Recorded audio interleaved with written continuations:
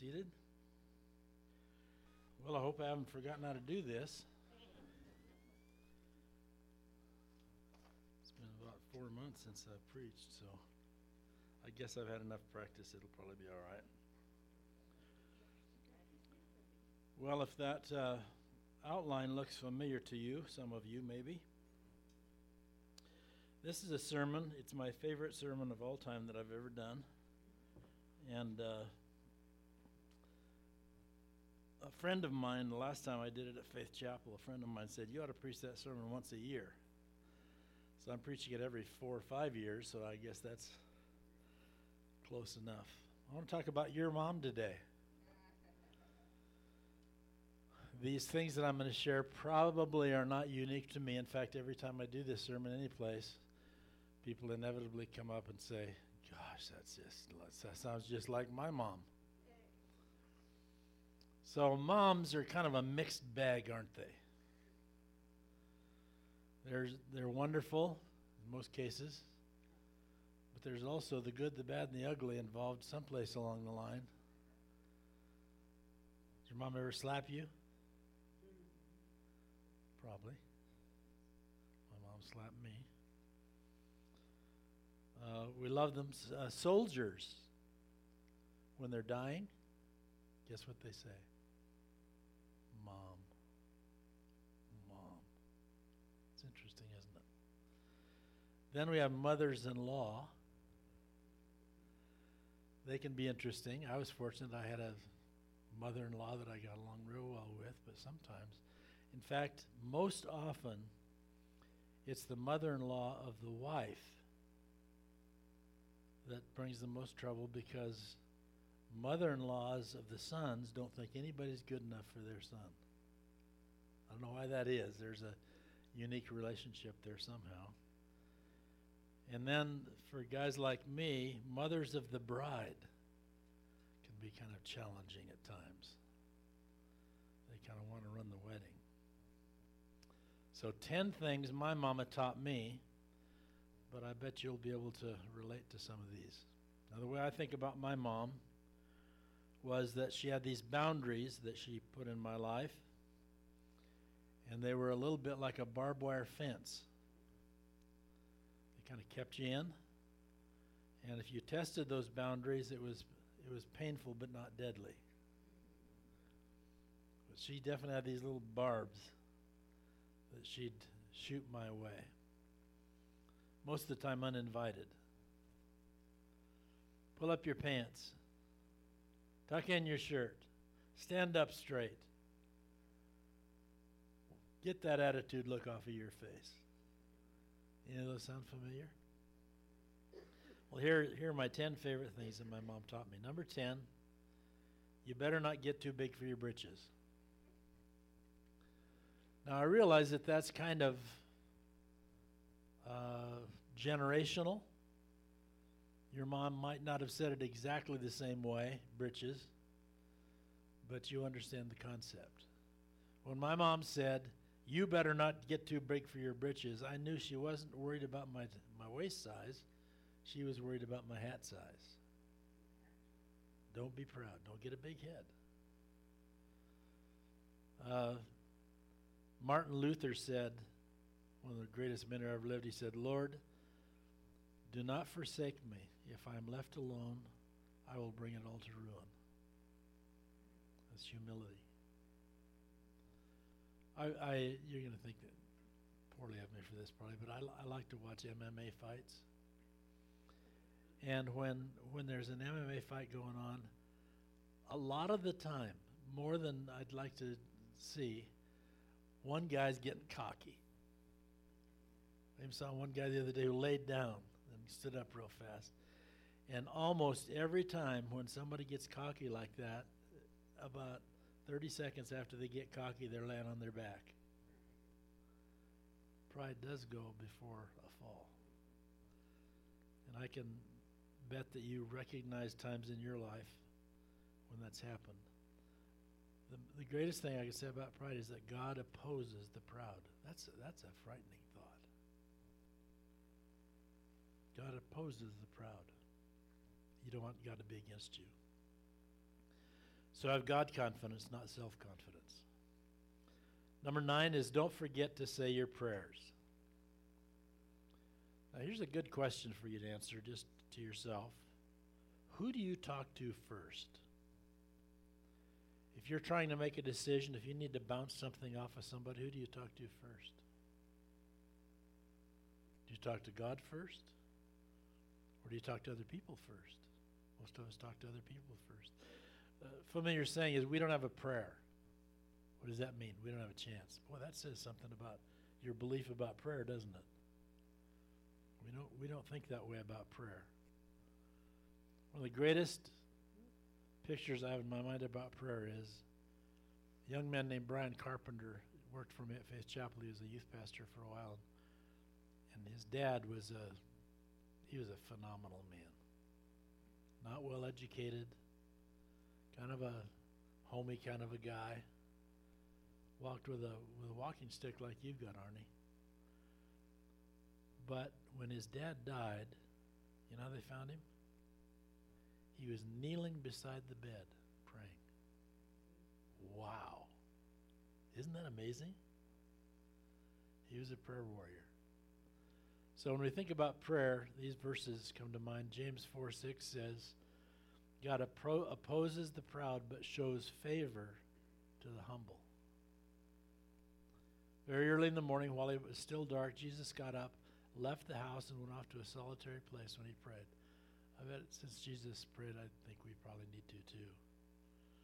And my favorite about this is, but Jesus often withdrew to lonely places and prayed. If he needed to pray, we probably need to pray. One day Jesus was praying in a certain place, and when he finished, one of his disciples said to him, Lord, teach us to pray. May that be your prayer today. Lord, teach us to pray. No, it doesn't say how to pray, but to pray. Number 8. Can you hear your mom saying this? Don't you ever think about anybody but yourself? Oh, man, that was a familiar one. What does that mean? Don't be selfish.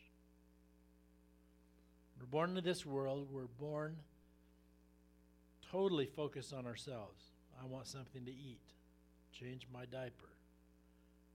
Whatever it would be.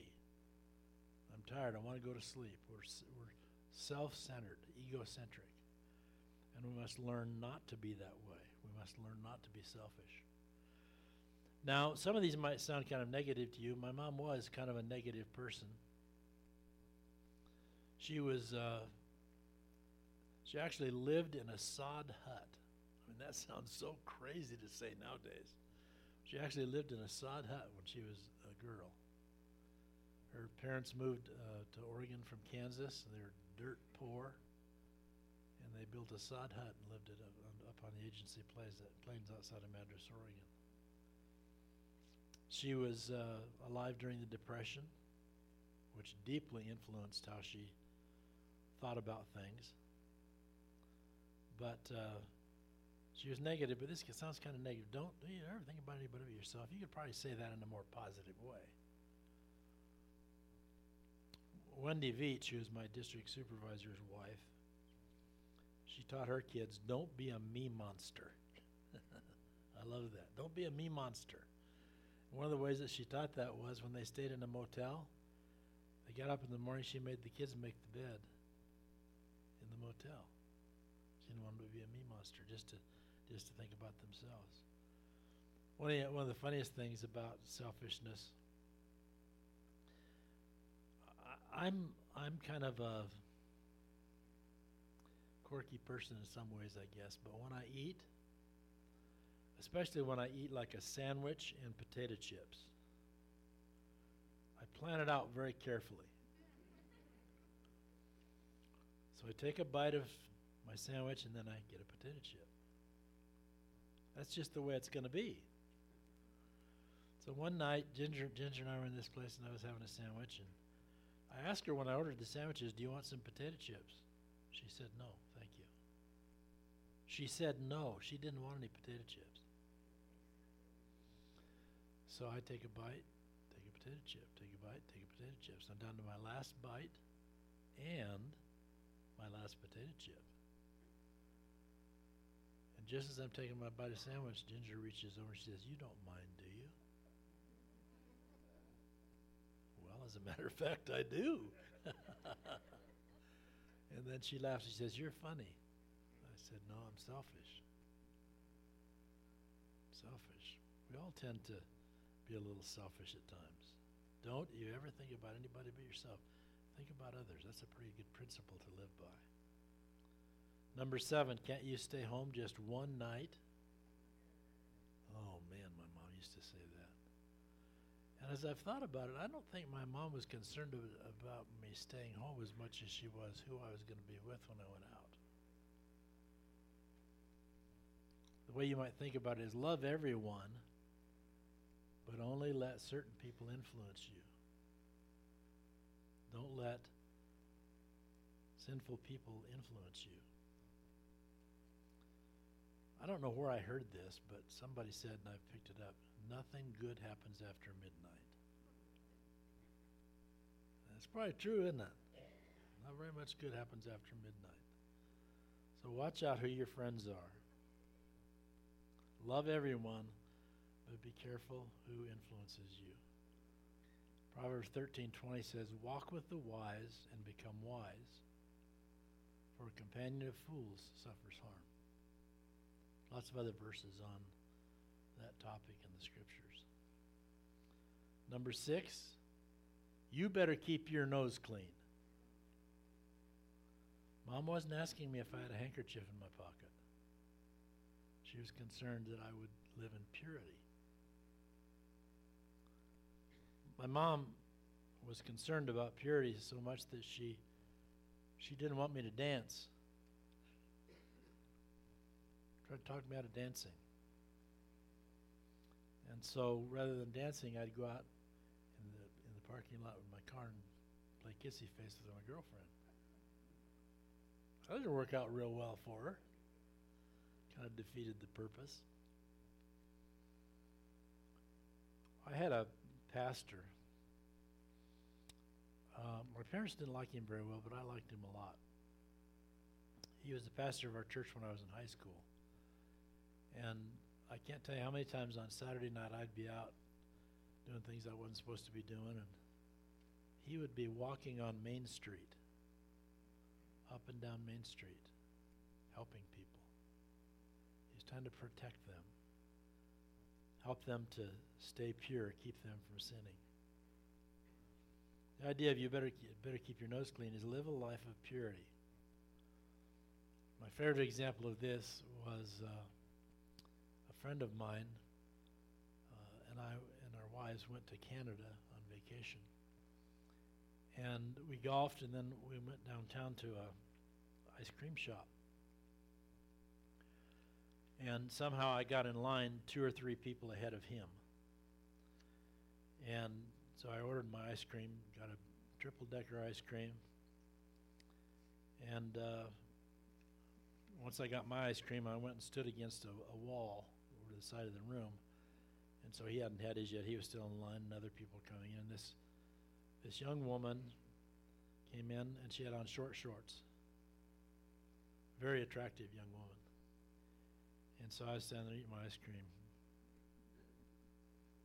And pretty soon the 3-decker ice cream fell off, hit me here, and fell on the floor.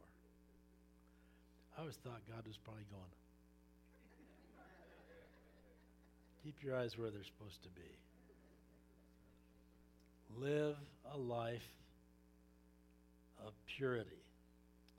And the number 5 thing that my mom taught me was, you started it, you finish it.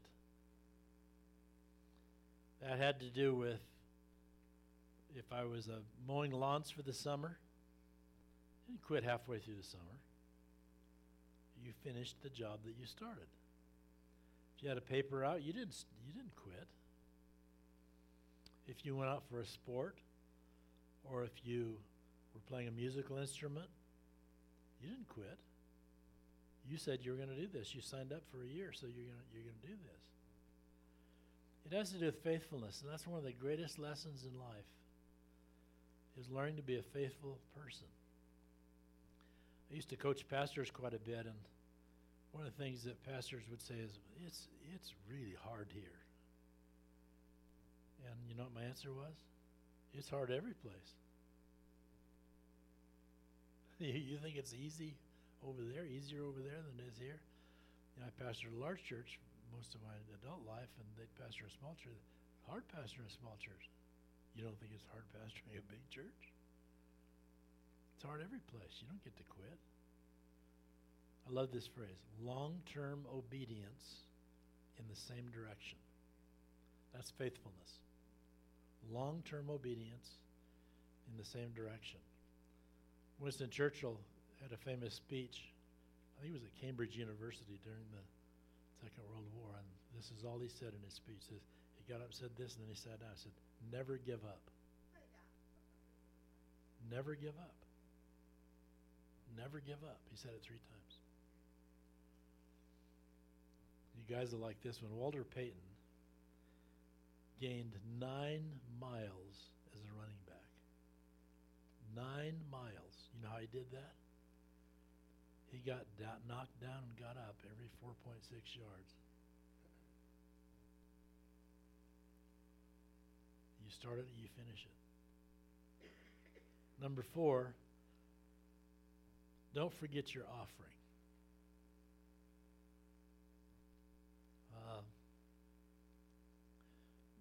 This was instilled in me since I was a little tiny boy. My mom would take a dime or a nickel and she'd put it in my hand before Sunday school and say, you put that in the offering. I wouldn't have thought about keeping that for myself. It's God's money. When I was in high school, you'll like this. She bought me a carton of cigarettes every week, and she gave me a tithe envelope every week for my allowance. $5 a week and a carton of cigarettes.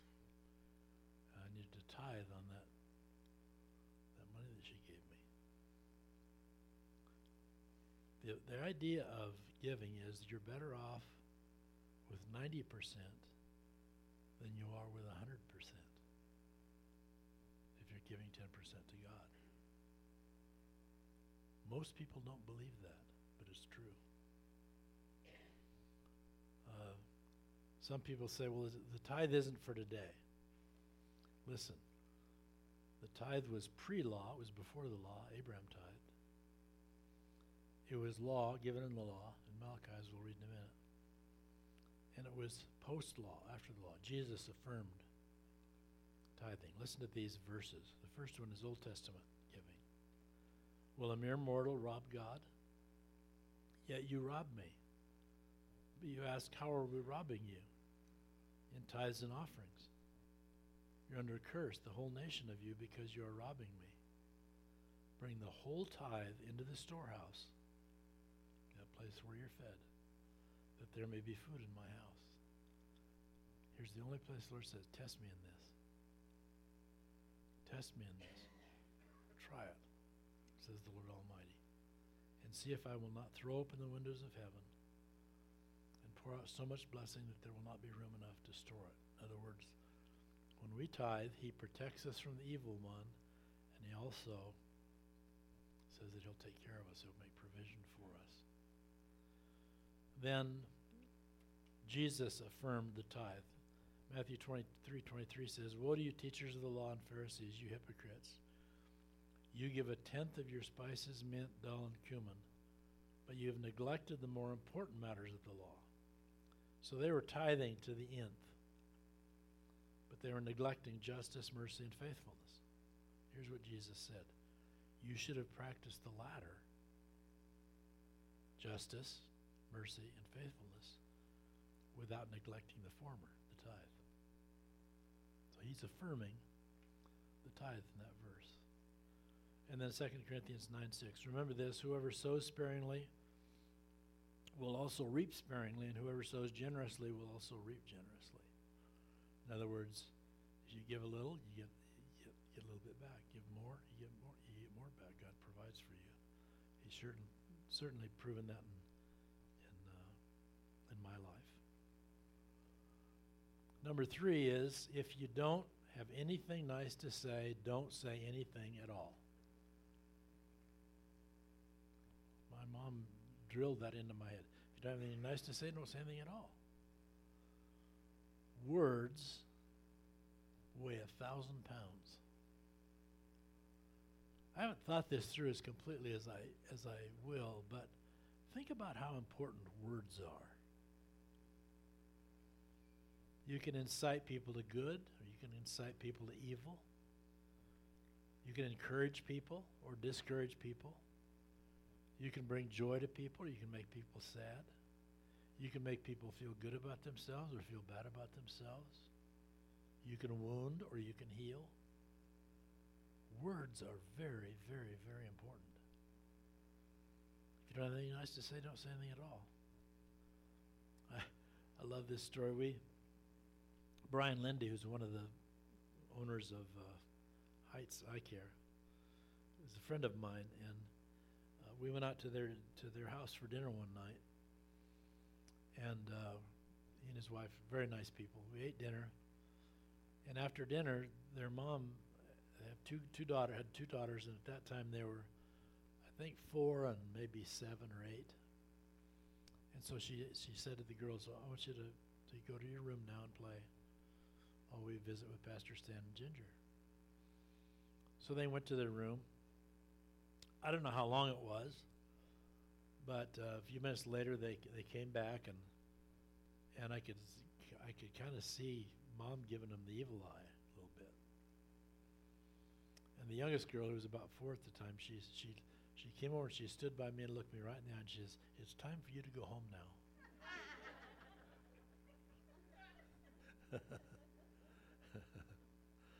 Her mother was very kind in how she said it, but she had a thing or two to say about that.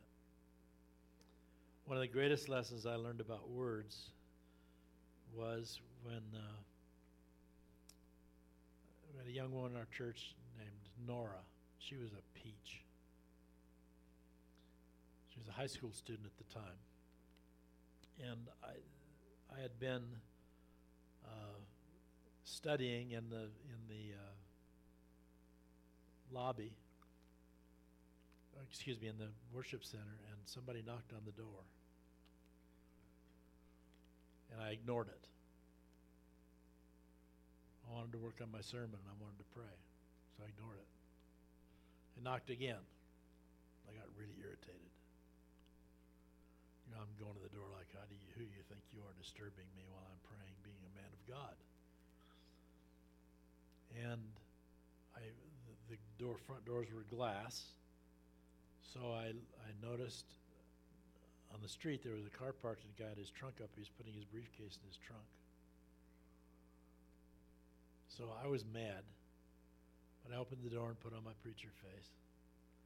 And I said, "How you doing?" I said, "Is there somebody can help you?" And so he told me what he wanted, and so I instructed him to go to the house behind the church, which was the administration building.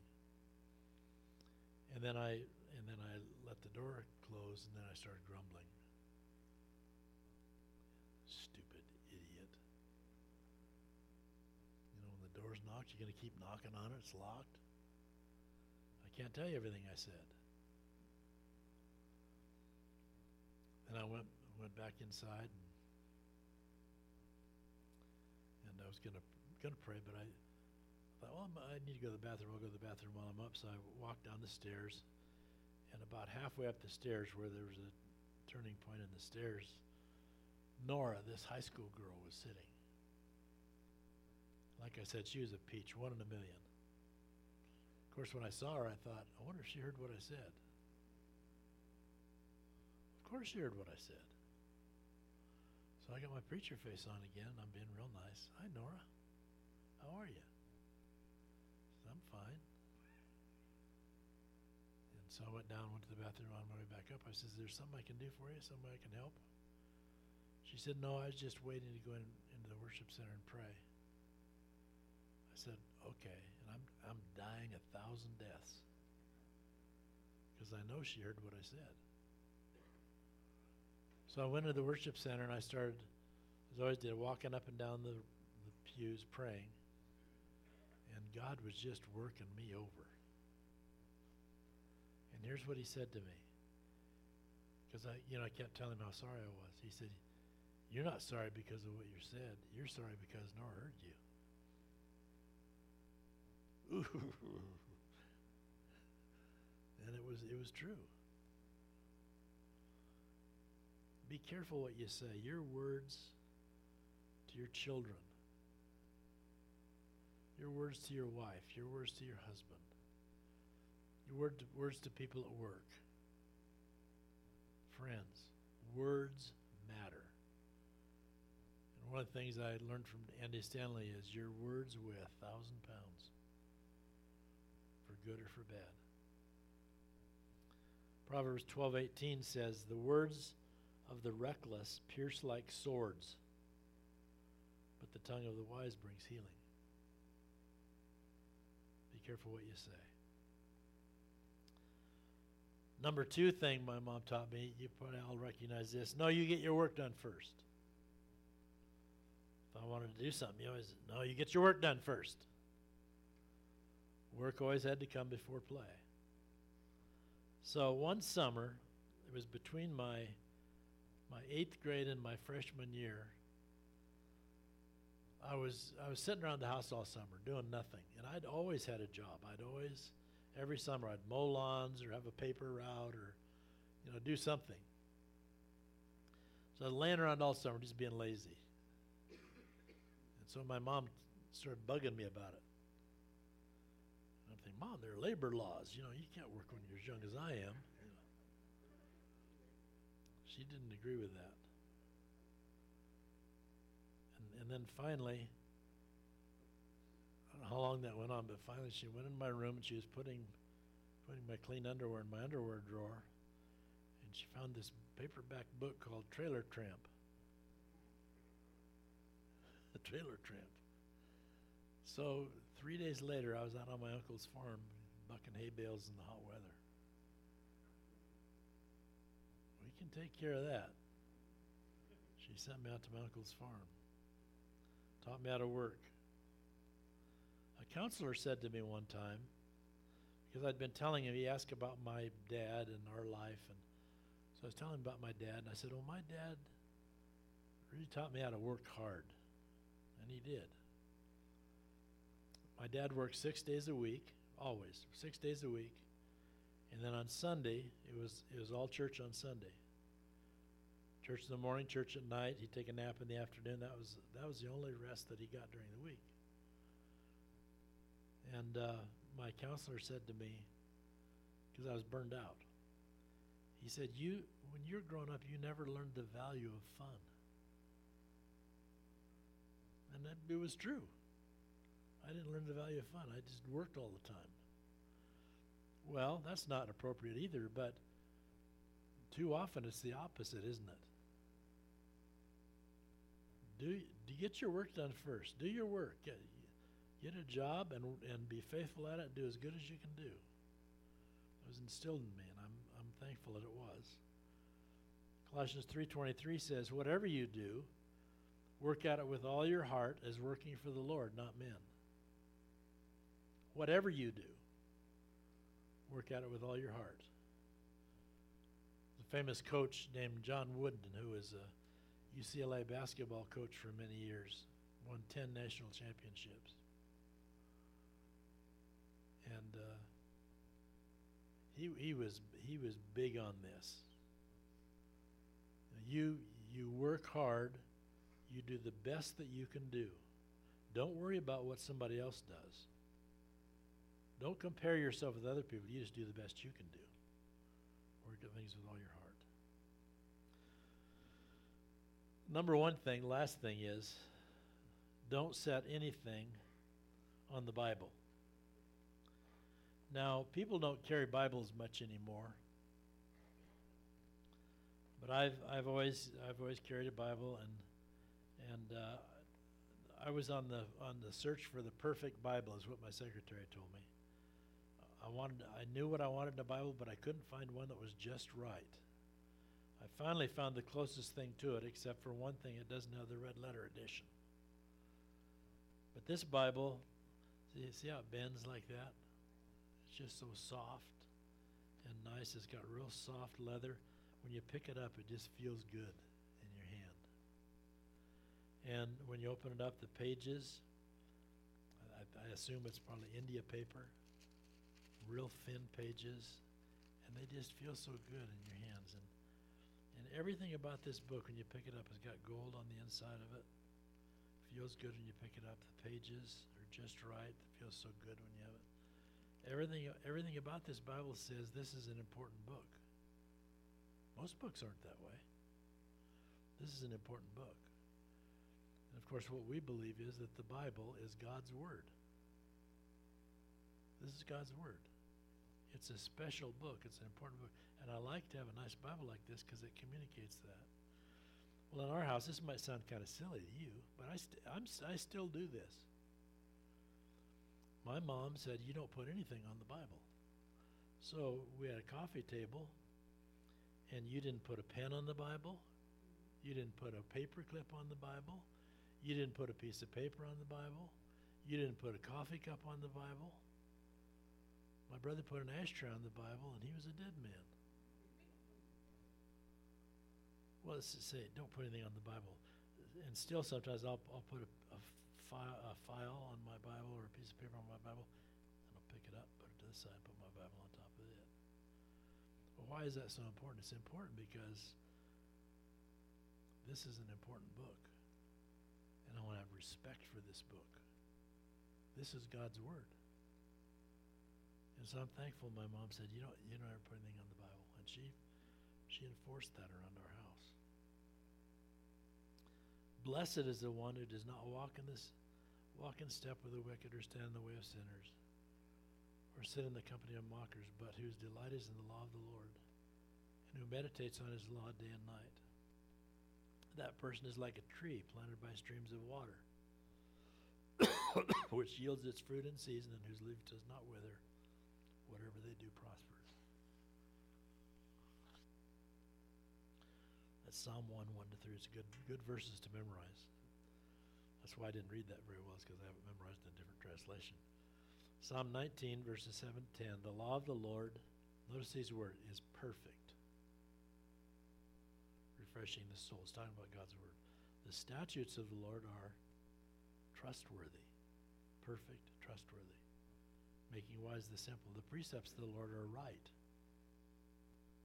giving joy to the heart. The commands of the Lord are radiant, giving light to the eyes. So it's perfect, it's trustworthy, it's right, it's radiant. The fear of the Lord is pure, enduring forever. The decrees of the Lord are firm, and all of them are righteous. They are more precious than gold, and much pure gold. They are sweeter than honey. Respect God's word. Not just the book, but what the book communicates, what it says to us about life. I'd like to ask you to bow your heads for just a minute, if you would, please. This morning I've given you 10 things. I don't expect you to remember all of them. But there might have been one this morning, or two, that were just zingers to you. Ooh, I needed to hear that right now. Maybe it was about faithfulness. Maybe it was about work. Maybe it was about respect for God's word. Maybe it was about your offering. Maybe it was about faithfulness. But the Holy Spirit kind of zinged you this morning when I talked about that. These 10 things and multitudes of other things are so important because you live by these 10 things. Nobody's going to pat you on the back and say, well, great job. These are things that people might not even notice at first. But they're important. They will make a difference in your life. Someone used this phrase, people see the glory, but they don't see the story. They see what a life is like, but they don't know what's behind what made that life like it is. That's what these 10 things are very, very important for us to follow. So, Lord, thank you for your goodness. I pray for each of us this morning that we would take seriously these principles that come from your word. And Lord, each of us would say this morning, whatever our relationship with our mama was like, we thank you for our mamas.